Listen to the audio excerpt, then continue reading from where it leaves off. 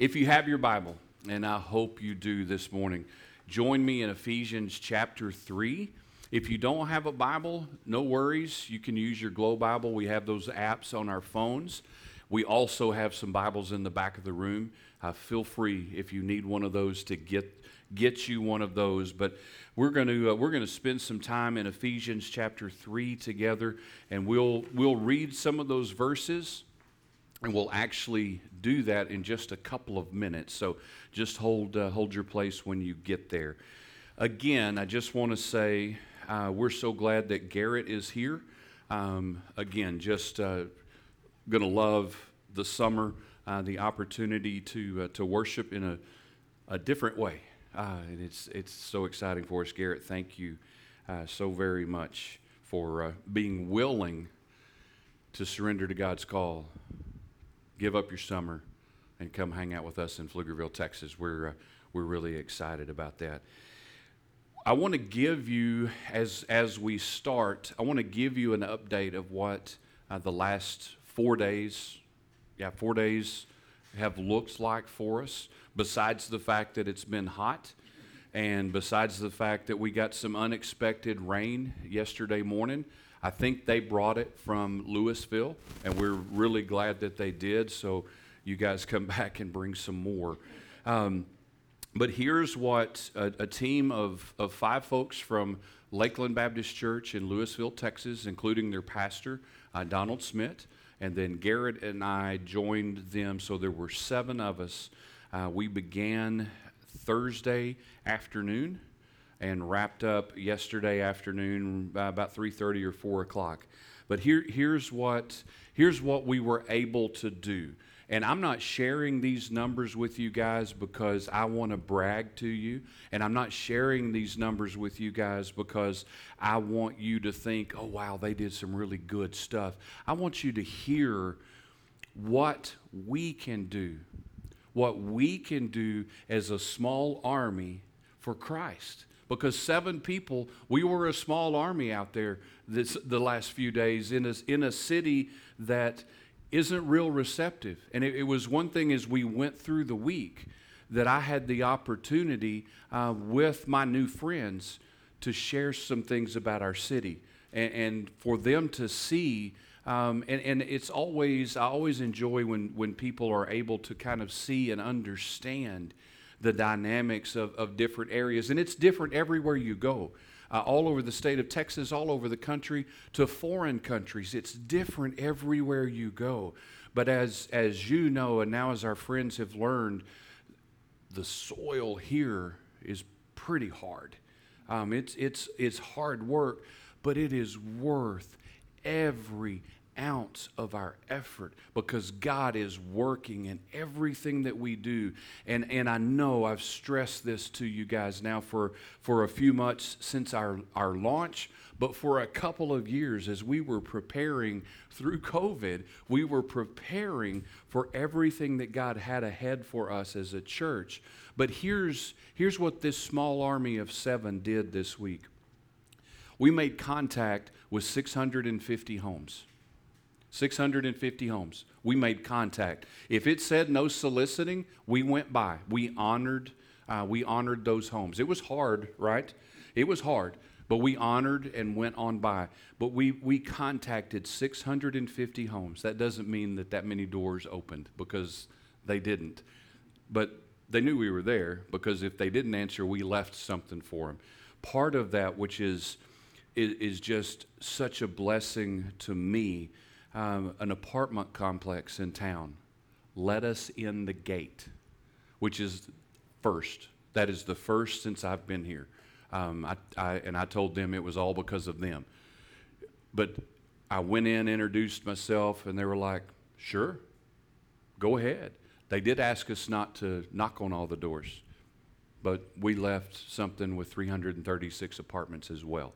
And that's in those total contacts. We had the opportunity to invite, by our count, 123 persons, families to join us. And I know we're missing some numbers in that because I wasn't real good about writing down every time that we had a conversation to invite somebody to come. But we know there was 123 invites. And then here's for me what was the blessing of all of the work that we did. Through all of the contacts that we made, we had 44 gospel conversations. And that goes beyond, do you go to church somewhere? I'm talking about gospel conversations where the gospel was presented and deep conversations were had. And I can only speak for the ones that I was part of, but I know that they were all very, very similar. We visibly saw the Holy Spirit working as we were talking to people, just through reactions, emotions, and the Holy Spirit is working. You know, I can't stand up here this morning and tell you that we had 44 people receive Christ, but we had 44 people directly hear the Word of God and know, whether they accept or not, to know that there is hope in our King and hope that comes through Jesus Christ. So, you don't know any names, but pray for those 650 homes, those 123 invites, but especially pray for those 44 people that heard the gospel. That the seeds that were planted, that they would be watered as someone else comes behind them. And in some of those cases, it's going to be us with follow-ups, because some of those folks were willing to share contact information and express a desire to know more. And so we have the opportunity to go back and to talk to them again. But be praying for those 44 people to come to know that they can have hope and that they can have peace that comes through Jesus Christ. And they don't have to keep holding on to all the other stuff that they're holding on to, because that's what we heard. And I've shared those stories with you, and I know that you have those stories in your life as you're talking to people. They're holding on to so much junk and can't see through and can't see by and can't see Christ in it all. So, again, pray for those. So here's what we're going to do as we head into Ephesians chapter 3 this morning.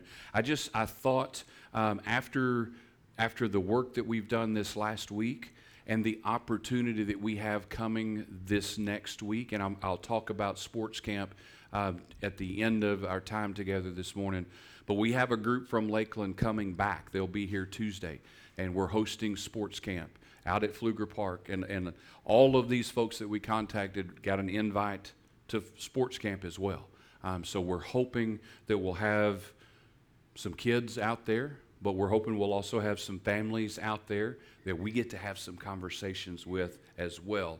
But we'll talk about sports camp a little bit later. But what we're going to do is we're just going to kind of take a day to go back, and we're going to go back to the first time that I met most of you back in 2019, and something I shared with you on that September Sunday morning, and that sounds like a song, and it's not supposed to be, but some stuff that I shared with you on that morning about why we left Lubbock, Texas to come to Pflugerville to do the work that God has called us to do, and why we ask you to join us in the work, and what the opportunity is that we have right here, even in a city and in an area that may not be very receptive, but there are people that are looking, and there are thousands of people that are hurting, and we have thousands of people around us that have no hope, and we have a job to do.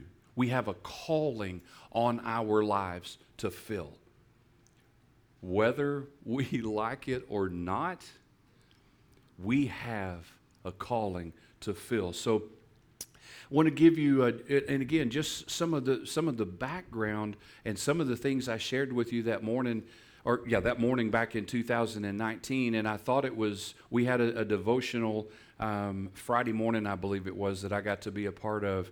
And Pastor Donald shared a scripture that I shared with you then. That's so.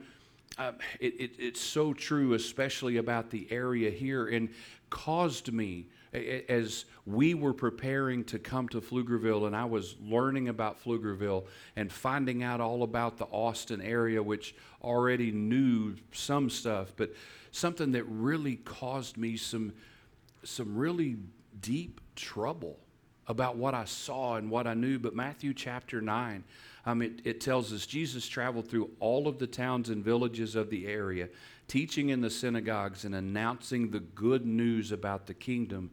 And he healed every kind of disease and illness.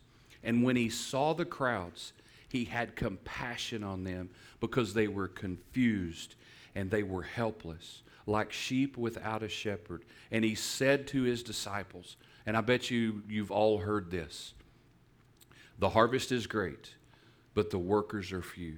So pray to the Lord who is in charge of the harvest and ask him to send more workers into the field. And that passage was one that, as I began to learn more about Pflugerville and the need here, that was one that just stirred me deeply, because it is the field.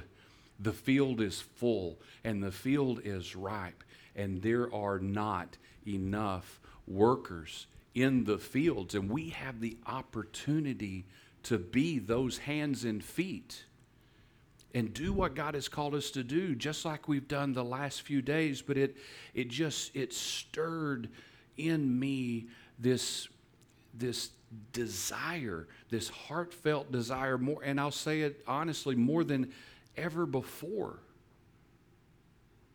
to get busy and get intentional with what I knew I was supposed to do, because I was really comfortable where I was in Lubbock, Texas. Great church, great people. I had the opportunity every once in a while to talk to somebody, but Lubbock is one of those places that people are receptive and lots of people are in church, and it's just kind of easy, and you get lazy. You really get lazy, because it's just, I can go to the coffee shop and have a conversation and check that box today. Everything's great. But it's not the case here. And you know, that stirred in me, because that was really hard to understand, coming from Northeast Texas and then West Texas, that people didn't want to talk about Jesus Christ, and they didn't want to talk about that hope. But anyway, I shared this with you, and it always amazes me to go back and look at it again, and I've adjusted some of this a little bit for our friends that are here. To give you an idea of the field that we live in, Dallas, Texas is 386 square miles and 1.3 million people. Louisville, I had to look this one up, 43 square miles and 107,000 people. Austin, 272 square miles, almost a million people. Pflugerville, Texas, 20 square miles, 90,000 people. Don't tell me that there's not an opportunity here. We've got 90,000 people crammed between a rock and a weird place. And we have such an opportunity in front of us. And I'm honestly, I'm still in awe when I look at that and I think about it, because conservative numbers tell us that 80% of the population of this area are unchurched or dechurched. 80%. That's being really conservative. Really conservative. Think about this. In Pflugerville, there are 20 churches. If you Google it, there are 20 active churches. And if we are really generous and say that there's 300 people engaged in each of those churches, and we know that they're not, But if there's 300 engaged in each of those churches, there's 6,000 out of 90,000 people that are engaged. Do that math. Do that math. It's staggering. It's staggering how many people don't know what they're looking for. And what they're looking for in the world, they're not going to find. They're only going to find it in Jesus Christ. And we have the opportunity to be a part. You know, the Great Commission, go and make disciples. That's not, church, that's not a suggestion. That's an instruction. As you go, make disciples. Disciples are students of Jesus Christ. We are to go, we are to share, and I know you've heard that all 1,000 times, but we are to go to share. And again, it is not a suggestion. It's not when you feel okay. It's go and do. So this stirs up in me, just like the overwhelming truth about the area that we live in and the field that is full of harvest. But just the idea that we know what we have. We know the gift that we have. We know the grace that we have. We know who we were when we had that encounter with Jesus Christ, whenever it was, and we know what He changed. How can we sit and not share? I don't know how we can. And I am not standing up here telling you that I'm perfect at this. I miss opportunities every day to have a conversation with people that are ready to talk to me about something. And in the name of time or in the name of laziness, I miss that opportunity. So I'm challenging me too. This isn't just me standing up here telling you this is what you ought to do. I'm saying, church, this is what we're supposed to do. This is what we're called to do. And I need to get it in gear also. I can't. Because I don't have a right to tell you should be following the commandment when I'm not diligent about it every day. So our challenge is together. This is what we're called to do. And let's think about Paul, Ephesians chapter 3. Paul is writing this in prison. The religious leaders have put him in jail, and they want him to be quiet.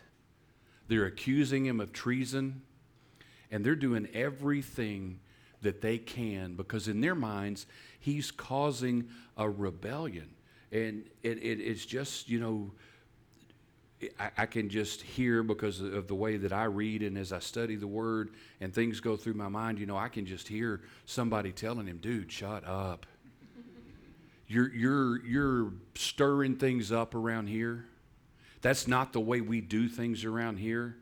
That's not who we are around here. So shut up. And then he wouldn't be quiet. So they put him in jail. Are you willing to go to jail for the gospel? I've told Karen, one of these days I'm going to call her, and I hope that she will bail me out. If she doesn't, I'll call one of y'all. But that's again that challenge for us. That should be who we are. No fear, and no stopping, no be quiet. Living our lives, proclaiming the gospel, sharing the truth. But Paul, he's in jail, and as we read through chapter 3, lots of things that we see in my Bible. The heading of the chapter is God's marvelous plan. God's marvelous plan, as Paul is declaring that for Jews and Gentiles alike, equal in the eyes of God, equal in the grace of God, equal in the riches of God. And it is an awesome privilege. Paul proclaims the awesome privilege that he has as an unworthy person to proclaim the gospel. And you've heard me say this before. None of us are qualified, and none of us are worthy. But we're given the privilege because of the grace of God. And that's what Paul is saying. He's given the awesome privilege of proclaiming the gospel to see the eternal plan of Jesus Christ accomplished. And that's his heart's desire, to see that plan carried out. In Ephesians 3:12, just before the verses that we're going to read through, it says, because of Christ and our faith in him, we can now come boldly and confidently into God's presence. We have such a privilege as followers of Christ. The grace that he's poured out on us and the opportunity that we have to live in his peace and his presence, but it's not something that we should just hang on to. That's a gift that we're called to share. So let's pick up in chapter 3, verse 14. And like those verses I shared with you from Matthew chapter 9, these are verses that for me, the call that God put on my life to come to Pflugerville, and the words of Paul as he's talking about that privilege and the riches of God. These are verses that for me were so vital and so important in my call. Verse 14, Paul says, when I think of all this, the glory of God, the riches of grace, the treasure that we have, I fall on my knees and I pray to the Father, the creator of everything in heaven and on earth. I pray, and he's praying for those that he shared with, those that he hasn't shared with yet, those that he wants to know those riches of grace. I pray that from his glorious, unlimited resources, he will empower you with inner strength through the Spirit. Then Christ will make his home in your hearts as you trust in him. Your roots will grow down deep into God's love and keep you strong. And may you have the power to understand, as all God's people should, how wide, how long, how high, and how deep his love is. May you experience the love of Christ, though it is too great to understand fully. Then you'll be made complete with all the fullness of life and power that comes from God.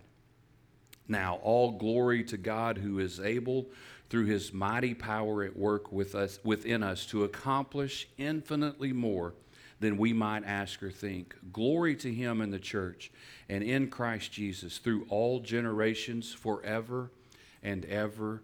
Amen. And here's what I want us as we wrap up and we prepare to worship together again. Here's what I want you to hang on to and to really hear these words in verse 20. If I'm looking at that right, and I don't think I am. No, it is verse 20. Now all glory to God, who is able through his mighty power at work within us, to accomplish infinitely more than we might ask or think. And here is the truth, and here is the reality in that for us. We're in a tough place. We're in a place that pushes back. We're in a place that people will tell you, I don't want to hear, I don't need to know. But God, through using us, not because of us, but through using us and using believers like us, he will accomplish more than we ever can imagine, we can ever think about, or, catch this, more than we ever give him credit for. We don't give him credit for what he can do. God can do so much, and he wants us to be a part of that. He's called us to be a part of that, and he even commands us and instructs us to be a part of that. I ask you to be in prayer for 650 homes and 44 people, but we've got up to 85,000 people that we need to be praying diligently for. And we've got a room full of people this morning, and many people that aren't here with us this morning that are part of who we are. And we need to be praying for each other, that we would remember what God has done, and that we would step up to what God has called us to do, and that we would engage people around us. And it starts where you are. You don't have to move across Texas. You don't have to get on an airplane and go to the other side of the world. You work with people every day. You have a mission field in front of you every day. You go to the grocery store. You have family. Do you have a list? Have you ever made a list of people that you don't know about their eternal salvation? I dare you, make a list. Start with 5 names. You know, we had the challenge, and it's not gone away, but the challenge, who's your one? Start with 1. Who's one person that you don't know their eternal destination and their eternal salvation? Start right there. 1 person. And be bold enough to ask them.